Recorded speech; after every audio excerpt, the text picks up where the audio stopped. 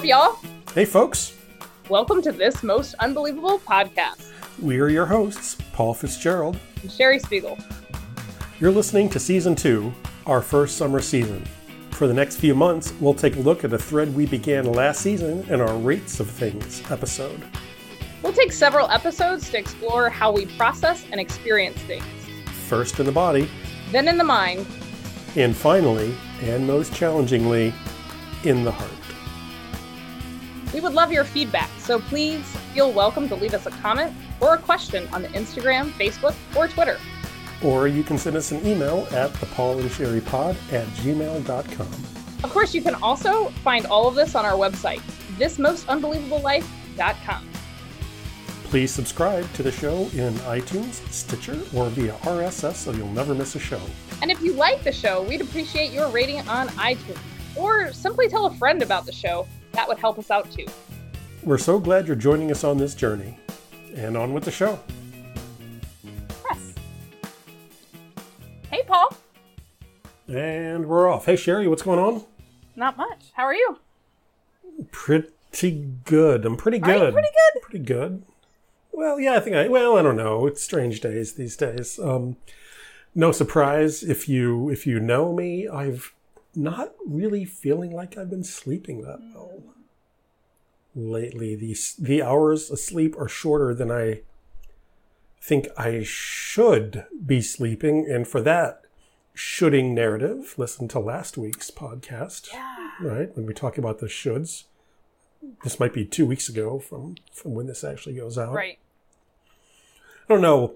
I always grew up listening to the line of 8 hours, get your 8 hours of sleep and eat 3 times a day. And, you know, if you don't eat your meat, you can't have your pudding, and all those sociological rules that I was raised on growing up on what is the right way to live on this earth. All these rules have subsequently caused the downfall of Western civilization, by the way. I don't know. I feel like I should be sleeping more. I would like to be sleeping more. But today, last day or two, I actually am kind of sluggish, and I know that I'm not sleeping very deeply. Mm-hmm. I'm getting the hours in, but it's not the depth. Yeah, so I don't know what's going on. But yeah, I mean, I'm good otherwise. It's weird days for anyone to be around, I think, but not sleeping doesn't help. Yeah, I don't know. I think it's kind of interesting, like how we treat ourselves when we're feeling sluggish. Like, so when you're sluggish, like, is that a sign that you have been behaving poorly and you are reaping the benefits of bad behavior? Like, oh, I haven't been sleeping enough, I've been eating junk. Or is it just sometimes the body is like, I'd like to just chill out for a few days. Stop making me do things. Like, yeah, and that, yeah. Is the problem the fact that we resist being sluggish, or is the problem the sluggishness? Yeah, it feels like that doesn't even have to be physical things, because you would think, physical things, doing a lot of physical stuff would be the things that wear me out, that would make me want to sleep. But there are a significant number of mentally exhausting things going on right now. Each one of them just makes you want to go take a nap. Yeah. It's mental fatigue, I think. Yeah. And I'm not, I have some rules to keep in place. You know what it is? I think this is what it is. I have some rules in place that we've talked about before. Never believe anything your head says in the middle of the night. My racing mind rarely keeps me awake. That's not a thing that I really sort of suffer from, although I know quite a few people do. For me, it's the mental stressiness during the day causes me to engage in less than healthy habits about what I eat and what time I eat and this kind of stuff. So if eating a lot of sugar after 9 p.m. is something that can interfere with your sleep, that might be part of it. So it's like my head's not keeping me awake. My body's keeping me awake because I'm not being as kind to it, I think, as I could be. Well, change some habits, of that, it might solve itself. Right. Well, but I think, like this idea of like eating late or what you're eating or what you're putting, like, I think, I come from a long line of alcoholics, right? Like it is a family tradition. And I think in general, like, I have an obsessive personality. And so I think I say those things, but they all point to a tendency within, let's just say, my people, right? To cope with feelings of discomfort with medicating properties, right? Be it alcohol, be it food, be it junk TV or whatever. Like, all these things that I do to cope with discomfort, they tend to be the things that just make me feel really, really terrible after. And so it's such a weird thing where, because I'm essentially being avoidant of a particular emotional or mental duress, so I put my body through physical duress so that I can be rewarded with the pain of what I've done to my body. And then I'm like, I don't have time to dwell on my emotions. I'm too busy taking care of the fact that my body feels wretched. Yeah. It's like the old doctor joke. It's like what is it? My arm hurts. And so it's like you step on your foot. It's like, hey, how's it feel now? You're not even thinking about it. You know? I'm having a lot of mental anguish and mental discomfort. So I'll cause discomfort in other places to distract me from because, I mean, physical discomfort, you can do something about that. Mental anguish, no, those are your decisions you made. And those are less straightforward to reconcile because, I mean, nothing beats a good night's sleep for perspective in creative solution finding and the unfolding of answers for yourself. But when you wake up in the morning, the problem's still there a lot of times. When it's physical discomfort, maybe it worked itself out. Maybe you just needed to take a couple of days sleep. Maybe you pulled something and now it's, time has healed it. A lot of the mental things, the mental prisons we put ourselves in, and the mental things that we agree to that we shouldn't have if we didn't say no and we still have to do that thing, and the stressiness of our jobs and feeling like we don't have any power over any of that, and what's going on with COVID, why won't these people wear masks, we could have solved this a month ago, blah blah blah blah blah blah blah, triggering our audience once again. You get a good night's sleep, they're still there in the morning, they're still there, and so you have to do something to distract yourself again, and it's either I have habits of this myself. You either do something to numb it or you do something to pull away from it, by making something equally unpleasant somewhere else to draw one's attention away from it. Because all those other things seem easier to fix than the mental one. Yeah. Well, and so, I mean, I think your point that it doesn't go away is important. So we numb it or we try to distract from it. Like, what does it look like when we actually just face it? Like, are we capable of that? Like... Yeah, and how do you get there? How do you get yourself there? Yeah. How do you get yourself to that point where you face it? Yeah. I mean, because that's, like I mentioned, I have an obsessive personality. So part of it for me is that facing it tends to mean that it's on loop in my head. Like, I'll go over it over and over and over, as though every time I let it circulate through my head, I'm going to see something new. And so part of what I want is just the relief of not having to re-rehearse that same thing over and over and over. So numbing or distraction, it breaks that cycle. But I think somewhere in there is this inherent belief that I have that the cycle is inherently bad. And I'm not sure if that's true. Like the playing of it is inherently bad, and the replaying of it is inherently bad, and the rehashing of it is inherently bad. Yeah, I don't know. How do you turn towards those uncomfortable things? And what does facing it even mean? What does it even mean? And I mean, one solution is that you don't, and it becomes so intolerable that the pain of not facing it finally becomes worse than the pain of facing it, just by kicking the can so far down the road, that it's built up so much that it has become just impossible to not address this anymore. Right. And does that mean that you couldn't have done it a month ago or a week ago or whatever? I don't know, maybe. But that's one way to do it, right? Just punt until it's so that might not be the kindest way to do it, and what does it take to get yourself to the point where you can recognize that this might turn into something that gets spun, or this might get turned into something that is going to become intolerable if I don't. How can I, with an air of kindness to myself, make a decision to courageously face this thing? Right. Yeah.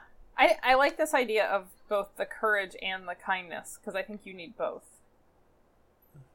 Yeah. So, I'm going to ask a softball question. You ready? This is going to be the easiest question you ask all day. Okay, let me get my bat. Okay, let me get my bat. So, what causes discomfort? Like, what is discomfort? Oh, God. I don't know. That's not a softball question. I know, I lied. Lied. It's not a softball at all. That's a curveball. That's fast pitch in Major League. This episode was recorded four-seam on fastball, COVID opening day, so it had to be. Yeah, it is. Yeah, today's opening day, isn't it? So that was my curveball today. Yeah, that's a four-seam fastball.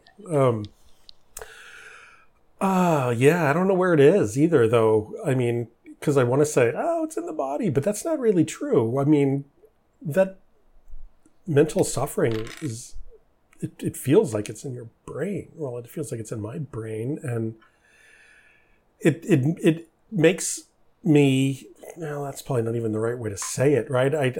I have habits of body. You and I were talking about this a little earlier, and we can talk about it again here, because I think it is interesting. How do we know when we're mentally suffering from something? And I have these habits. I see it in my posture. I get all slouchy. And I go, ugh, God.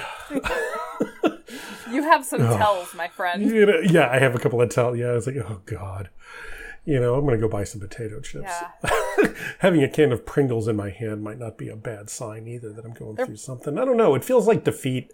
It feels like, it's kind of oppressive, defeated, powerlessness. Feelings of sluggishness, I guess, is how it would come out. Kind of some lethargic defeat. And it may have been on the podcast when you mentioned this earlier. One of the ways that you tell that you're having some mental or emotional struggle. What was that? It comes from Tara Brach's idea of from radical compassion, that the idea that you're in trance, sometimes that manifests as being clumsy. So I will,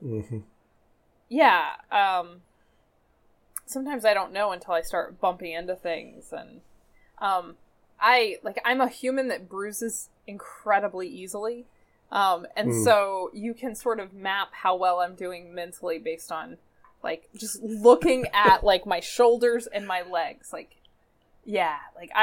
Eric will look at me and be like, where the heck did this bruise come from? What did you do? Yeah. And I'm like, I was living in the world again as me. Yeah, you could play a game where you try to match the shape of it up with the objects in your house. Yeah, it's mostly doorknobs. Yeah, they do stick out. They do stick out. Well, yesterday for me it was the door itself. So I think my thing yesterday was, I just noticed this for the first time today, that I might be doing the same thing. It was it took me 20 minutes to get from downstairs to upstairs and ready to do a thing. It was just a disaster, from one step to the next trying to do that. It's God, what was that? It was right out of, I was saying it was right out of a Coen Brothers movie. Yeah. It was comedic. It was the most comedic 20 minutes you'd ever see of somebody trying to go from the downstairs where the kitchen is to upstairs into this room. And it was every bizarre, madcapped, strange, clumsy thing. Ending up with me stepping over a notebook that I left on the floor, slightly losing my balance, grabbing the wall, falling over, wanging my head on the side of the door. Ow. It's it didn't hurt, but it's it was shocking. you know? I think even the fact that it didn't it's like, hurt might be a God, sign, what did I my just- friend. Like, come on, that hurt. No You wonder I've just had a didn't headache for notice. 2 days. Yeah. No wonder I had a headache for 2 Yeah. days. I was wondering where that came from. You know, kind of wang your head against it. Like, what the hell was that? It was the door. It's like, what is the door doing here? Then it's like, well, the door is always here. What am I doing running into the door? Yeah. Right? Why did I leave this notebook on? You know, and then you start sort of beating yourself a little bit for being lazy, and that's never going to lead you anywhere productive. No. You know, so I kicked myself out of that pretty quick, but it's like, oh man, Sherry, that was the weirdest 20 minutes. Yeah. I think, and then, you know, talking about, God, I'm not sleeping well and I'm a bit exhausted and stressed out. And I think all these things might be part of the same. All might be part of the they're all same kind of connected. thing. Yeah, I mean, I think one of the other things I notice is, like, I feel like I'm always in a hurry, like I'm rushing around. And I was actually, I guess a couple days ago, you know, I was writing on my typewriter, which we talked about in the last episode. And one of the things that I was talking about as I was typing into that typewriter is why am I always in such a hurry?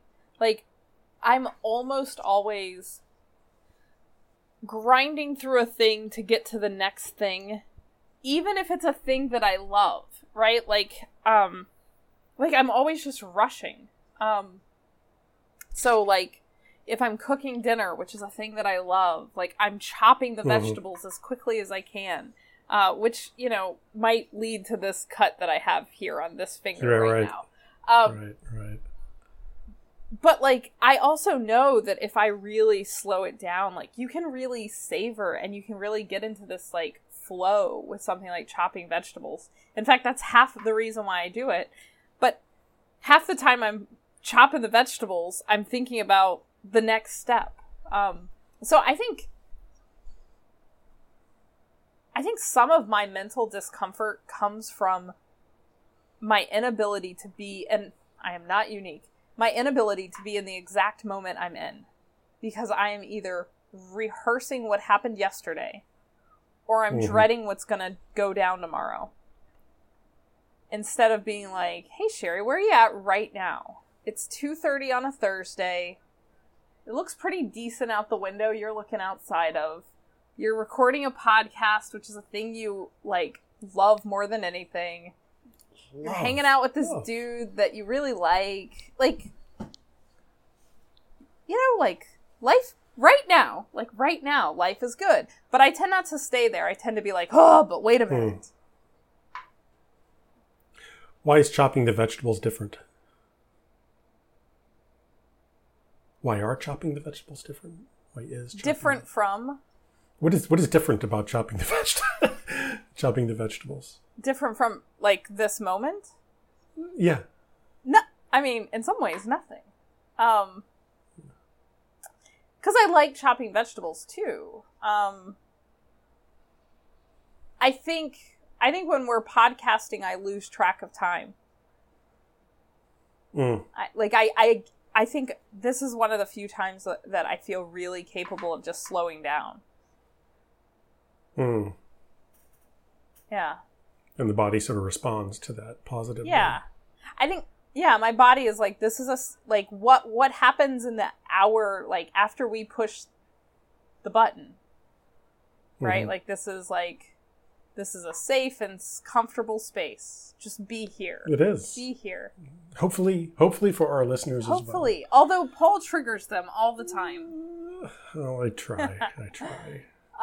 Maybe I shouldn't. Well, maybe I should. I don't know. I will not should myself. You shouldn't yourself. I should. I'll stop shoulding my shouldn't-ing. Yeah, that's interesting. Maybe it's part of it might be for me anyway, just a matter of perspective. What is the objective when chopping said vegetables? I love to cook myself. You know, I'll chop a vegetable and I'll try to do it in an efficient and quick fashion. As I think most people will. But why is that, though? That's a good point. I mean, is the objective to get the vegetables chopped so you can go on to the next step? Is the objective cook a nice meal that is tasty and nutritious for all who will consume it? Or is the whole thing just something that you have to do that you would rather not? And I don't think that last one is true for either one of us. Yeah. But, I come back to this once in a while. I might have talked about it before. I really do kind of, I don't even say zone out. It's more of a zone in, I think, when doing the dishes. There's something about the act of doing the dishes. It's like, I'm not checked out at all. I'm washing this plate. When I'm doing the dishes, I'm thinking about doing the dishes, and I'm taking my time with it, and it takes as long as it takes, and it's fine. And that's one of the few things that I do that puts me there, and I realize deeply and truthfully that not everyone has that experience with the dishes. So so we've talked about this before. I have some questions about your dishwashing practice. So we call it a practice now, right? Well, it's becoming interesting enough that I need to know more. So I have questions. Tell me about your practice, Paul. What's your process? Do you hand wash the dishes? It's about a 50-50. Most of the standard stuff goes in the dishwasher, okay. But when there's other odd-shaped bowls or tools or pieces of equipment or pots and pans or kind of the I don't want to say non-traditional stuff. All our stuff is pretty traditional stuff, but the stuff that you really either don't want to use up the square footage in the dishwasher because you could put 10 of those things in there if you don't put this one thing in there that would take 2 minutes to wash by hand, or just oddly shaped, and so it's inconvenient for the dishwasher to carry it. Yeah. Those are usually the things that I hand wash. Okay. Most stuff, plates and bowls and forks and knives and all that stuff goes in the dishwasher, like a normal person who has a dishwasher would do, I think. And are you a rinse before loading person? Oh, it depends. Usually not, but if it could use a rinse before I load, I am. If it's got, chunks, yes. Sauces and things like that, yes. If it's just a plate that's sitting in the sink, they'll still in there, whatever. See, I'm asking these questions because I was hoping that there was some secret sauce to how you do the dishes that allows you to unlock this magic. But it sounds like you do dishes like literally every other human that I know. At least, yeah, it does. Yeah. I don't think I do anything unique about it. Maybe it's the white noise of the water coming out of the faucet. Maybe it's interesting. I don't know. Yeah. Yeah, I did the dishes earlier today. I really, I hate doing the dishes, and I don't know why, because it doesn't take very long, but I have this pathological hatred of it. So I joked to a friend of mine last night that I was going to start attending meetings while doing the dishes, because I think we've discussed I hate meetings, and I hate doing the dishes. So what? If you're working from home, why not double up the things you hate? And possibly two negatives might make a positive. Right? Here. I'm thinking, can I do paperwork while I'm at the dentist? What else could I do at the same time? So I was on a call this morning, which wasn't a bad meeting. It was a meeting I actually very much enjoy, but with a collaborator of mine who is not Paul. There are others. There are others. Well, considering the fact that every time I talk to this collaborator, I start with, sorry, I've been meaning to do work, but you see, I have this podcast. Right. Sorry, Melissa. But yeah, so I talked to Melissa while doing the dishes. And so it was very efficient. And then by the time I was done, I was very satisfied that I had been productive and I have a cleaner house. So I like having done the dishes. But something about that time feels... It is in the doing. Yeah, it's the doing that kills me. There's only one part of the dish process that I don't enjoy. And that is... and I usually save it for last, just because I really don't enjoy it. And that's taking the knives and the forks and the spoons out of the knife, fork, spoon holders and putting them away. Everything else is fine. I just hate that. It's oh my God, gotta take the stupid forks out of the dishwasher and put it in the... It's I don't know what it is about that, but it's and it takes 45 seconds to do that? Yeah. I saved that for last too. A little... To me, it's the same thing. And also, I should say, out of all the dish part, I dislike unloading the dishwasher the least. There's nothing gross in the dishwasher at that point. Everything is clean. I'm also very smell averse. So the whole dishes thing, you never know. It can be dodgy. But putting them away, not so bad. But yeah, I don't love the silverware part either. And for me, it feels a lot like folding the socks when you're done with laundry. Mm-hmm. Do you like folding clothes? Well, I must not, given how rarely I do it. You know, the clothes basket is doing just fine of a job of holding this clothes for the last 3 days. Why, I'm just going to put it in my dresser drawer, and I'm going to take it back out one piece at a time. That seems ridiculous to me. But then I get tired of looking at it, and I do, and there's other things that need to be washed, and it's fine. And I do should myself with that. It's like, well, I try to play at being a normal human on this earth, and this is what people do, right? They fold up their clothes and they put them in the drawer. So I guess I should do that. But it's such a should.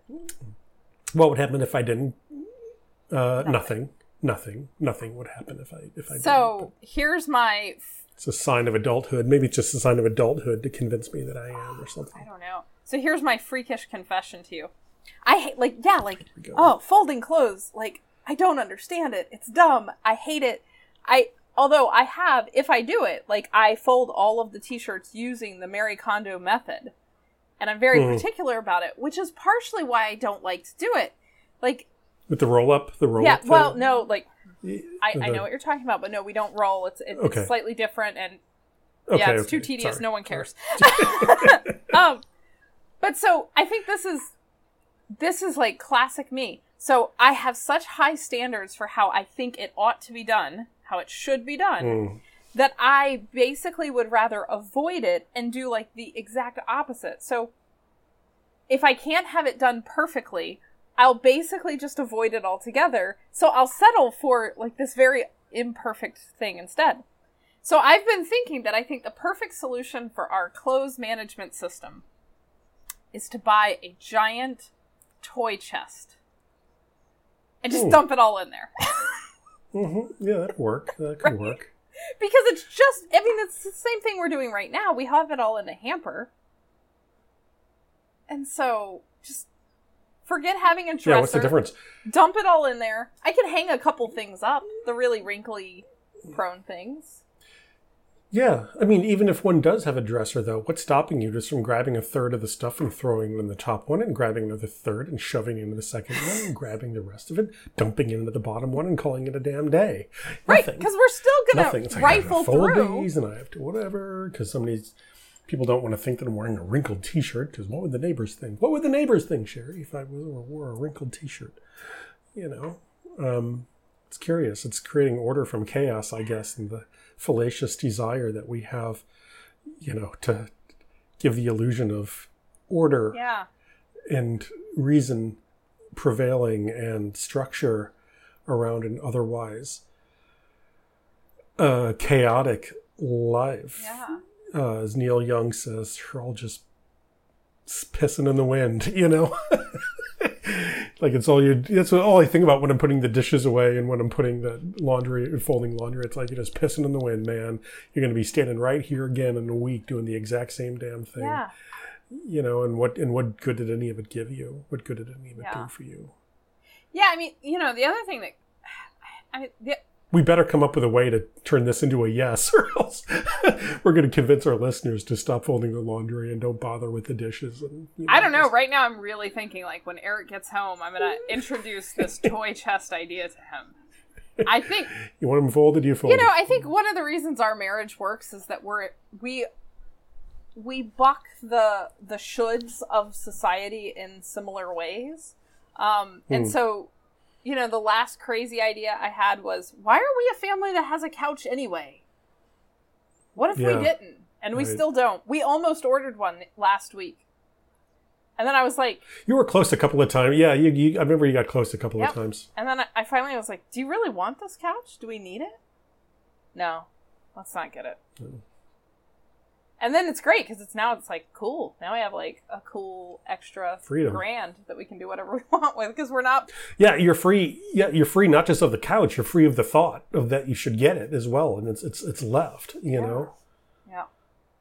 But it's interesting. Like, I mean, how much of, I can't tell you how many people I've seen on like Facebook and social media in general right now who are like having these real internalized conversations with themselves about like the kind of footwear that we typically wear to work and how none of us have worn a lot of that footwear for months. And yet we are still capable of doing our jobs.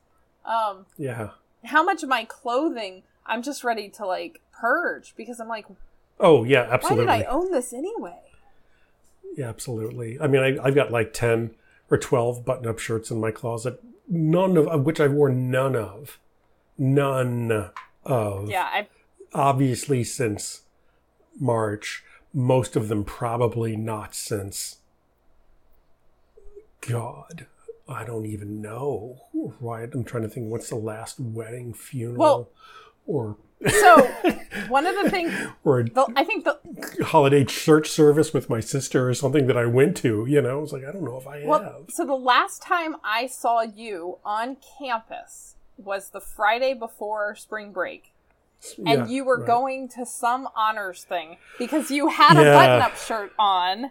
I had a button-up and shirt your and honors a polo. over. The vest. Yeah. So that was the last time. Yeah, that was it. Yeah, that was March, I don't know, 8th or 9th or something like that. And we had an honors symposium event that I was going to after that. But you might be right.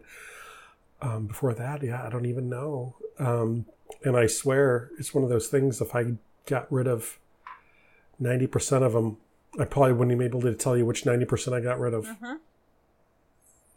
I mean, if Shauna went in there and just dumped 90% of my clothes, I probably wouldn't know what 90% she got rid of with what was left. As long as you have a collection of black t-shirts and blue jeans, I think you'll be One pair of jeans, a pair of jeans, 2 black t-shirts, and I'm ready to wear. Well, I mean, I think that there are these concepts like the capsule wardrobe, and there are these people who do these experiments. Like, I think there was like a news broadcaster who decided he was going to wear the same suit for a year, and like nobody noticed. See if anybody notices. And so it's so funny all the stories we tell ourselves. Like I know when I would get dressed to go to work, I would spend time thinking about like, okay, so it's a Tuesday. What did I wear to teach last Tuesday? Because, like, I knew I needed to, like, break it up because, like, I can't wear the same clothes every Tuesday because I see the same group of students. So if I wear this Tuesday, then the next time I wear it should be a Monday, Wednesday. Like, I had these kinds of thoughts. Why? Like, if my students are keeping track, like, what's the worst that happens, right? If I don't pay attention, I wear the same clothes every single Tuesday, Thursday. The worst thing that can happen is my students will say to me, you wear the same clothes every Tuesday and Thursday. Yeah, and I wear the same clothes every day. You may or may not know about my uniform that I wear. I may know because I may have replicated every it. Day, yeah. Every day at back in the times when we used to go into work, a black t-shirt and jeans and a pair of sneakers. Yeah, it's funny. I've actually seen you wear a larger variety of t-shirts from COVID times. Like, it's like wow, you're wearing green today. It's crazy. And nobody ever said anything about that, so it sort of turned into this game. It's like how frequently can I wear this before somebody says something or somebody notices? And I was wearing it every single day. Black t-shirt for God, I don't know, Sherry, how long? Months. Every day for months. Do you think people noticed? And well, I don't know. Well, I think I found out later on that some people did notice, but nobody said anything. My students, they said something about a third of the way through the semester last fall when I did wear something different. It's like, oh, you're not wearing a black t-shirt, just something kind of snarky and fun. They didn't mean it in a bad way. It was just like, oh, you didn't wear a black t-shirt. And I think, but I mean, again, nobody said anything and nobody seemed to care. So that whole story, that whole narrative that I would have in my head about people really pay attention to what you wear and you have to look like you know what you're doing or else you're not going to get all these things. For me anyway, in the context that I lived my life, did not seem to be one that really played out in real. I guess, I don't know, maybe it would. Maybe if I did dress a little more, I don't know, office appropriate, more things would come my way. But that's not that I'm not happy with what I have. I am. I don't need more things to come my way. So it's like, well, why bother with it? Why bother with it? I mean, I'm not dressing disrespectfully. I mean, I look presentable in There public. were only 2 holes in those jeans. Yeah, only 2 holes in those jeans, When a student who didn't know me approached me on campus, they would say, "Hi, professor, can you tell me where the library?" So it's like I wasn't passing for a student, even though I was wearing a t-shirt and jeans. So some other air about me was giving that vibe, but I'm not sure what. But I don't know what started that. I don't know if that was a test or if that was resolve or of just giving up or what. Well, and it's so funny because, I guess when was it? November, December, and I don't exactly know what possessed me exactly. But I decided one day to come to work dressed as Paul. I think it was because we had been discussing the fact that I felt like I couldn't wear whatever I wanted. And you held a different opinion. I really don't remember why. I think about a week before I dressed like you, it almost felt like you were challenging me to do so. And so obviously I had to do it. But I think, we've been reading this Artist Way book and there was this section in there about jealousy. And I think that that's what it comes down to is I think I partially dressed like you just out of jealousy. I was jealous that you got to just be so damn comfortable. I wanted that. So then I did it. And what struck me is I had to spend half the day being do you know who I'm dressed as? And people would be like, Paul? ? And I think if I hadn't addressed it directly, either people wouldn't have noticed unless I was standing next to you, or it just wouldn't have been on people's radar. So it's interesting how much pressure I can put on myself, or I think a lot of people can put on themselves about what they look like, and then what actually is registering for a lot of people. Yeah, and I mean, this is something that is kind of going around a little bit today, in the circles. Everybody wants freedom of choice and freedom to do whatever they want and freedom to wear a mask, freedom to not wear a mask, freedom to assemble, oppression from assembly, right? There's all kinds of weird stuff going on today. And, freedom of speech, freedom of choice that is good, and I'm all for it. That also means freedom of the consequences of those choices and of that speech and of those actions. And if you're going to have the freedom of the one, you're going to have the freedom of the consequences of it as well to come your way. And I guess what the test was for me was whether or not there actually are consequences to my freedom to sort of dress respectfully, but not what is the norm for a member of the professoriate. Did you discover deep and profound consequences to your decision to wear jeans and a black t-shirt? Well, in a fleece vest and tennis shoes, or tell me the consequences you reaped from this decision. Well, so I mean, I think it's interesting. Because maybe not that day specifically, but I had worn jeans and tennis shoes before, and I think you and I have talked about this, and I get comments on what I dress like in a way that I don't think you do. No, I don't. No, I never had anyone comment on a single thing I've ever worn in my life. Yeah, and so I think that there's 2 things that are really interesting about this. One, I think it's really interesting the entitlement that people have to comment on other people, particularly in a way that's not complimentary. or that they think is complimentary, but they don't really think through. So having, now taught at the college for about 14 years, I get really sick of narratives that are pointing out how old I am. Like, in 3 days now, I'm going to turn 37. I understand that many people have many more years on this earth than I do. Some on this call podcast right Some now. Some say 12 more. So, like, it's not news to me how old I am. Yeah. But I also, like, I'm sorry? Okay. So people point out my age in a way as though it is in a really disparaging kind of way. And like, it's like one of the things about me that the only thing I can do to change it is just live on the earth longer. And I'm working on it. But yeah. Right. So, so I'll get comments sometimes, like if I wear jeans, I will get comments that I look like a student. I will get comments that say that I don't look old enough to be a teacher.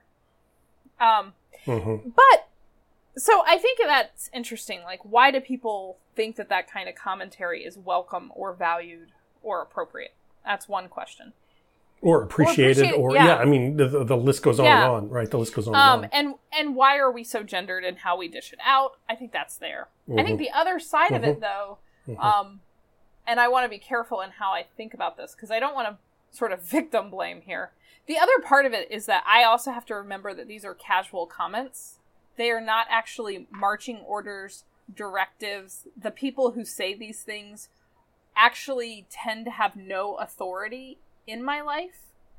And so one of the things that I notice about how people tend to should themselves is they seem to be shoulding based on casual comments they've received that they have taken as marching orders or directives for how they have to be from that point forward. So, like I would hear, "You look like a student today." And instead of like asking myself, well, what does that really mean?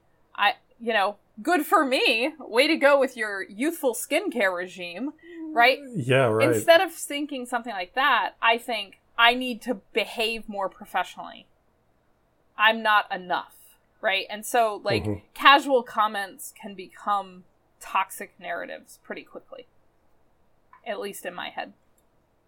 Yeah, well, I was going to ask on the topic of coping with discomfort. Clearly, there's things in comments that we all get sometimes that do trigger some discomfort. And I remember one of the comments that you did tell me about that you got was, talk about triggering my audience. I don't want to trigger you either. Oh, Sherry, you just look so young. You just look so young, right? And I remember that triggered a little bit of discomfort. Yeah.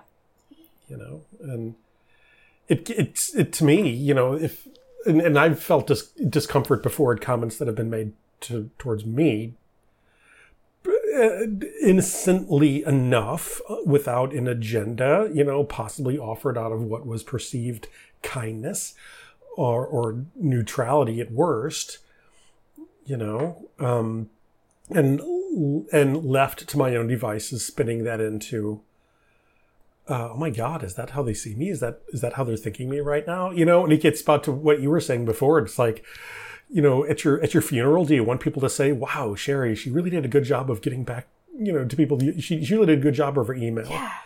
She really managed her finances very, very well. Is that how you want to be remembered? And sometimes you get these little comments that tell you exactly how you're being thought of and exactly how you're being remembered. That might not be what you see as your strengths and what you're actually trying to do or your missionary purpose on this earth. Right. Well, and it's like, so saying, when someone says, "Oh, Sherry, you look so young," part of what my brain gets wrapped up in is, well, what are the assumptions? Like, what's happening that's triggering that comment? Like, what's the unspoken here? Because I think a lot of times what we say is less important than what's behind what we're saying. Like, sometimes the unspoken is just as important. In volumes. Yeah. It's volumes. Well, it's kind of like, I saw something on Facebook the other day that it was like citing a joke from a comedian, and I can't remember what comedian.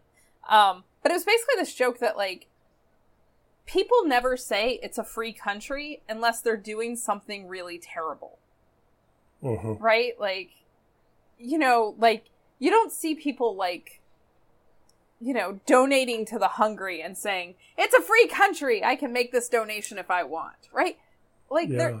It's always dumping a barrel of oil in a river. Yeah, it's some sort of selfish, self-involved kind of thing. And so, yeah, it's like, well, I know you're not commenting, wow, this person over here, you look so old. So what am I supposed to take away from an observation that I am young? Like, what's in that for me? Because I don't think there's actually anything in it for me. And that's something that I'm starting to notice, is that sometimes comments that are directed at me aren't for me. They are for whoever is actually talking, right? Like, a counterpoint to something they're feeling. Yeah. Maybe, so you know. so a lot of times people talk from a point of their own discomfort. And so me being young has nothing to do with it. But them feeling something about themselves and their own positionality within this construct of time is probably the bigger thing.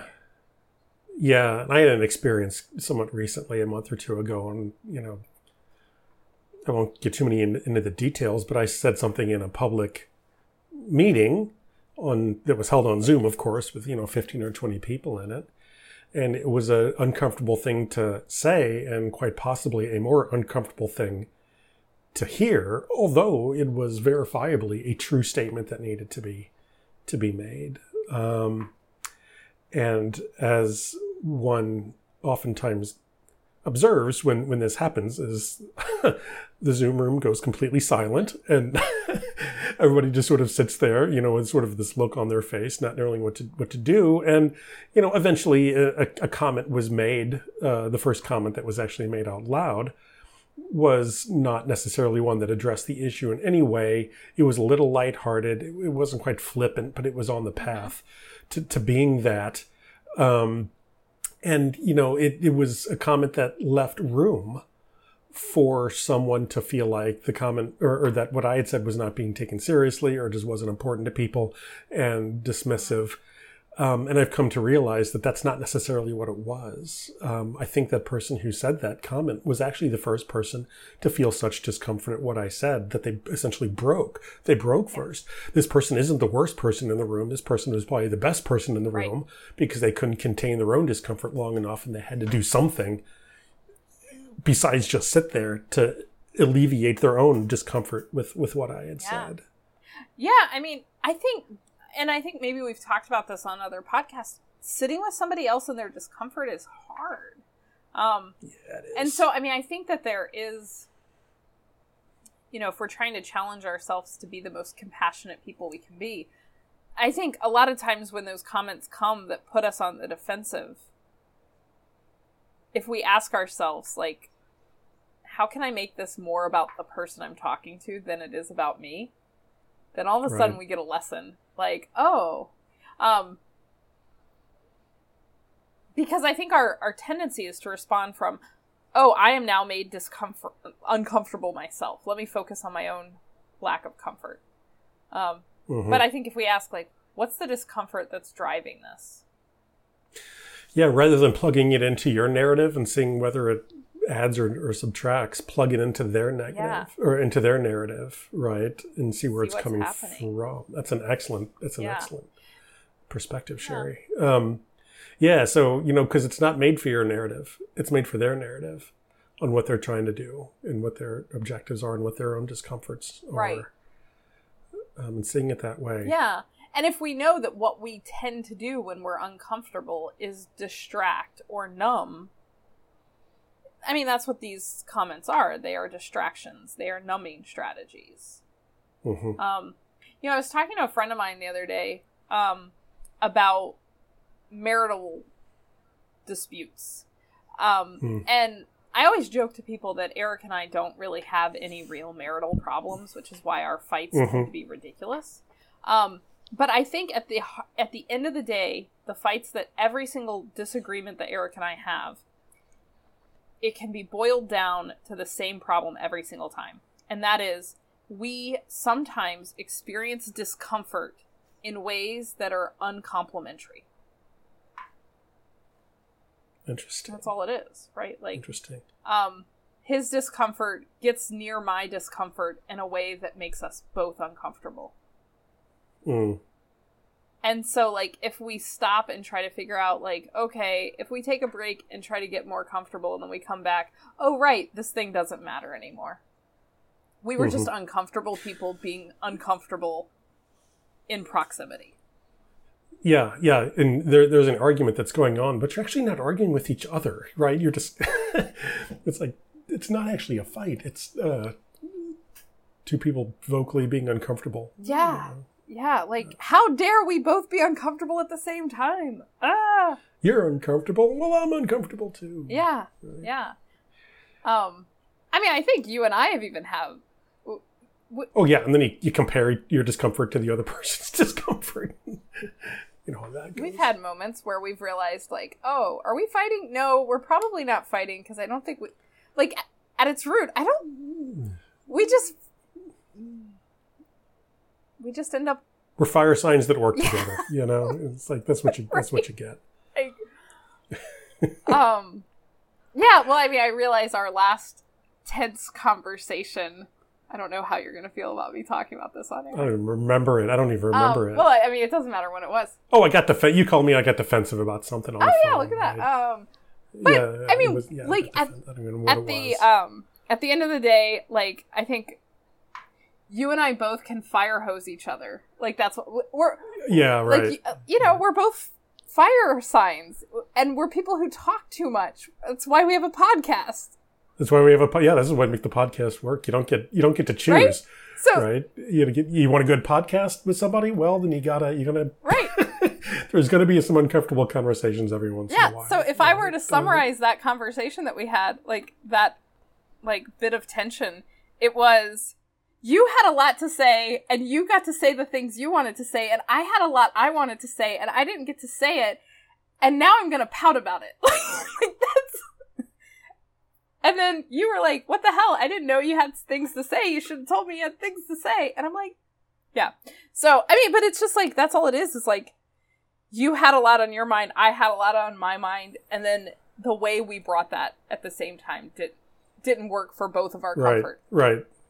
Right. And to our listeners out there, I mean, if you work with somebody on the daily, you know, that you like really well and you feel like you work well together and you have a lot of heated conversations with occasional arguments and, you know, and uncomfortable discussions every once in a while. I don't know. Maybe think about a podcast, you know. We should have recorded that argument. We might have gotten some good out of it, you know, and I think we did anyway. But yeah, maybe that's the secret there. I mean, good things come from tension every once in a while. Yeah. You know, how boring would it be if you just got together with your best friend, you know, that you have no disagreements with, that you share everything with, that you have no dialogue with, and you press the button? What's going to happen? Well, nothing. I mean, I can't even have that experience with myself. Like, I don't have enough internal consistency. Why should I ever expect that with another human? Right. Yeah, it's interesting. Right. Which gets us back to courage, right? You got to have the courage to be able to, you know, to face things, I think. And how do you turn toward discomfort in a way that is productive? And what we find is that you get a couple of extroverts together who agree on a lot of things, who don't always agree perfectly with each other all the time about stuff. Turns out they make a pretty good podcast. You know, you can take, you know, the parts of your life that are somewhat discomforting, and you can find ways to, I don't want to say work them in your favor, but good can come of them. Good can come of them, you know, but in order to do that, they must not be turned away from, I think. Well, you know, I think one of the things we did I don't remember when we did this, Paul, but like within the last 3 or 4 months, like we kind of made a conscious like pact with one another that the reason Paul and Sherry was going to continue was because we were going to agree that when we got uncomfortable, we were going to talk about it. Like, this was this revolutionary, like, friendship pact that we had. Like, what if we tried, no matter what, talking about it? We talk about it instead of stewing about it or whatever. And it's like, you know, and I think that is a fantastic rule, except for when we have to do it, in which case it is uncomfortable. But that's why we have these rules. That's why I never believe anything that my man says in the middle of the night. That's why I don't have potato chips in the house. That's why, you know, I don't eat sugary things after 7 p.m., which I do every night, and wonder why why I'm having a hard time sleeping, because I'm violating that rule. Man, I didn't think I had a lot of rules. It sounds like I got a lot. Yeah, and it's a great rule until you have to use it, in which case it's uncomfortable, but then you do use it, and, you know, the relationship is strengthened on the other side every time. Every time. You know, I think, because at least you know where you are. Yeah, oh yeah. Well, and... You know where you are. You know, you're honest. It's like you don't have to remember what your story was. It's out there. It's just, here's exactly where we are. Yeah. This is where we are. Yeah. Yeah, I also think the more we force ourselves to exercise that rule, the better we get at it. Like, I think, boy, we used to have some discussions that felt like they took 6 weeks.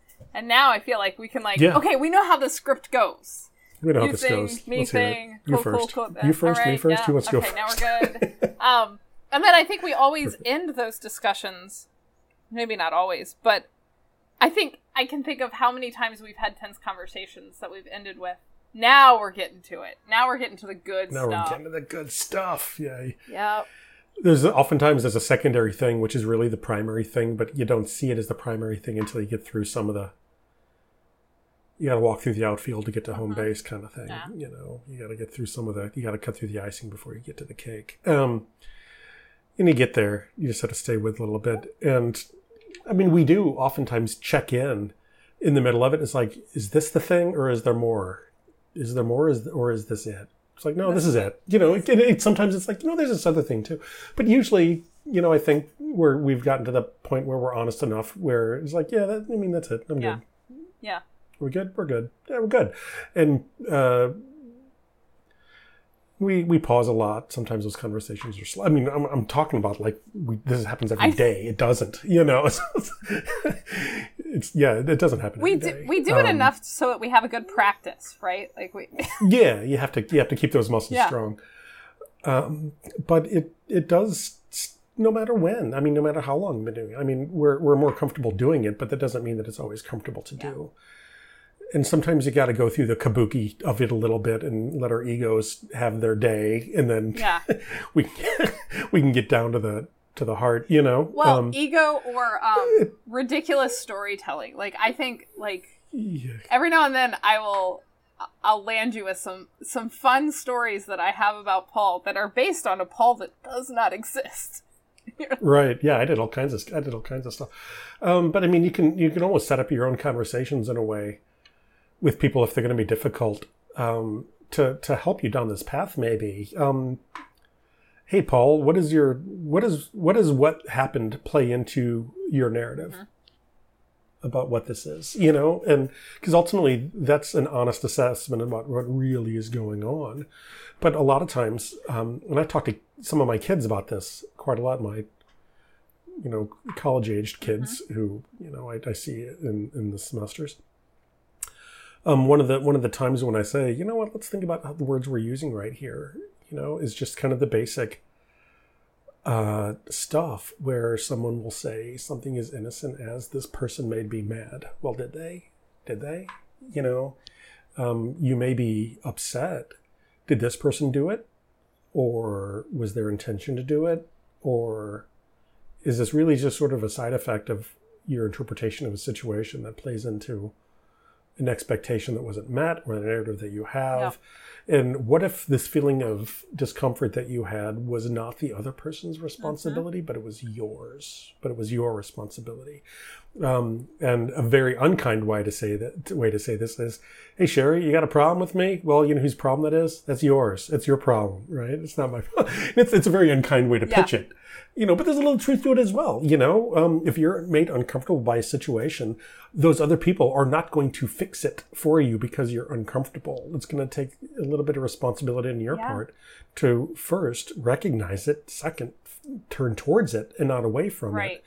And maybe think about how might this be addressed in a way that doesn't avoid it, that doesn't shirk away from it, that doesn't try to sidestep it, but really addresses it for what it is, thus liberating everyone in the process. Yeah.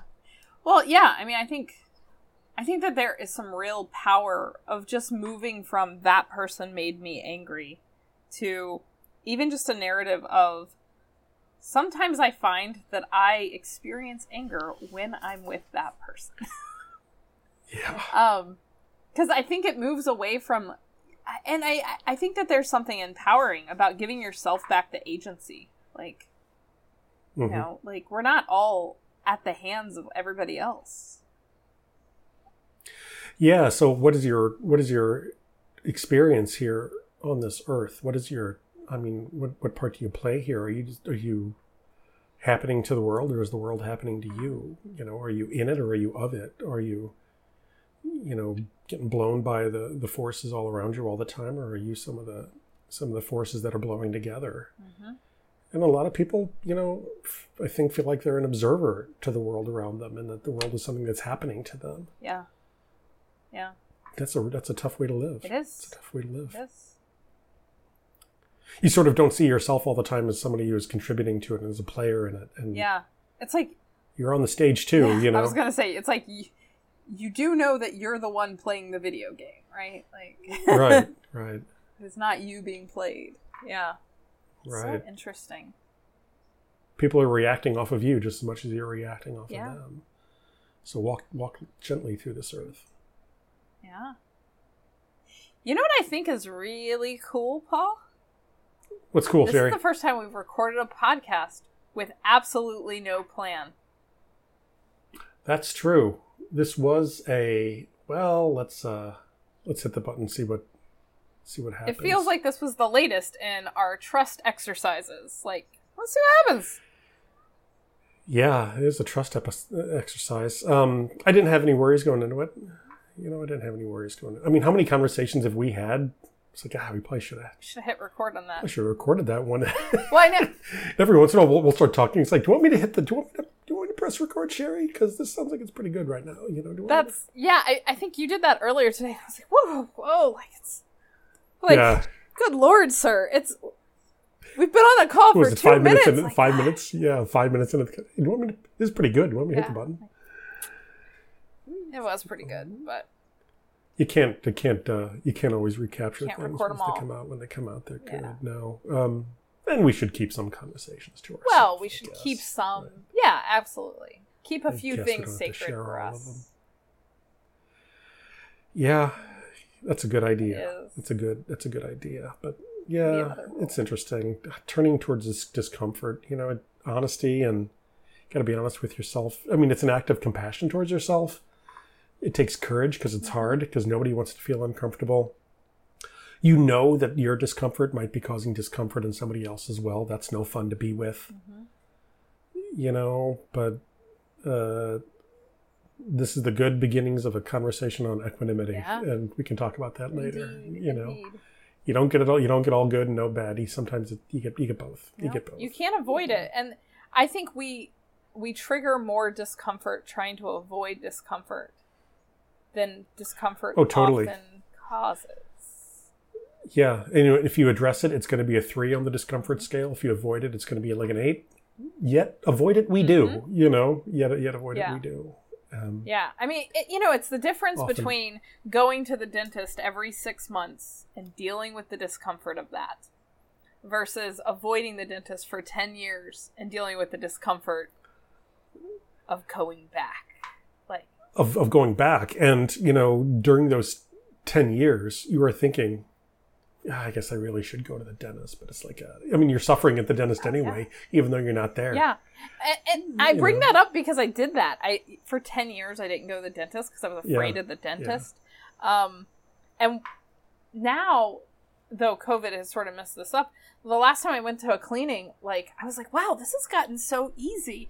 And my hygienist was like, yeah, that's what happens when you floss and you come on a regular basis. Like, if you just do the routine discomfort, then you don't have to save up for the epic discomfort. And I think that's true of the day-to-day stuff. Like, just if we lean into a little more in the now discomfort. Yeah. That takes a little bit of present awareness. It takes a little bit of mindfulness, which you can practice these things. It takes, again, not reacting to this immediate urge to turn away from things when they're uncomfortable. Sometimes sometimes you turn toward them and kind of see what happens. What's it going to do? Make it worse? No. You know, at least you're going to be honest and know where you are. Mm-hmm. You're going to be where you are no matter what. So, yep. Yeah. Cool. Yep. Thanks, Paul. Thank you, Sherry. What a wonderful ad hoc conversation we just had. It's it was a good and one. It's our 23rd podcast on the 23rd of July, which feels very satisfying. Oh, do you know what we did on the 23rd of July last year? What did we do? We had a conversation about cycles. That was a year ago. Today, yeah. Oh, congratulations! Yeah, what a wonderful anniversary! Yeah, I was planning my my CWPA presentation for the Council of Writing Program Administrators. I should turn that presentation into a blog, but I'm not going to should myself. It was a year ago. Wow. Mm-hmm. Yeah, that's one of those. I wish we would have recorded that, but that's before all of this. Well, things come in cycles. Maybe we'll do it. Yeah, maybe we'll do it. Have to try to resurrect it. If I had been a thinker, I would have said, "Hey, Paul, it's July 23rd. Let's try to knock that one out again." Well, there's always next year. There's always next year. Or next week. Yeah. We can release these in any right. We make our own rules. We make our own rules. There it is. Absolutely. 100% yes. Thanks, Sherry. Thanks, Paul. I really appreciate it. Talk to you soon. Bye. Bye. Bye, everybody. Paul and Sherry have a podcast. Podcast. Yes.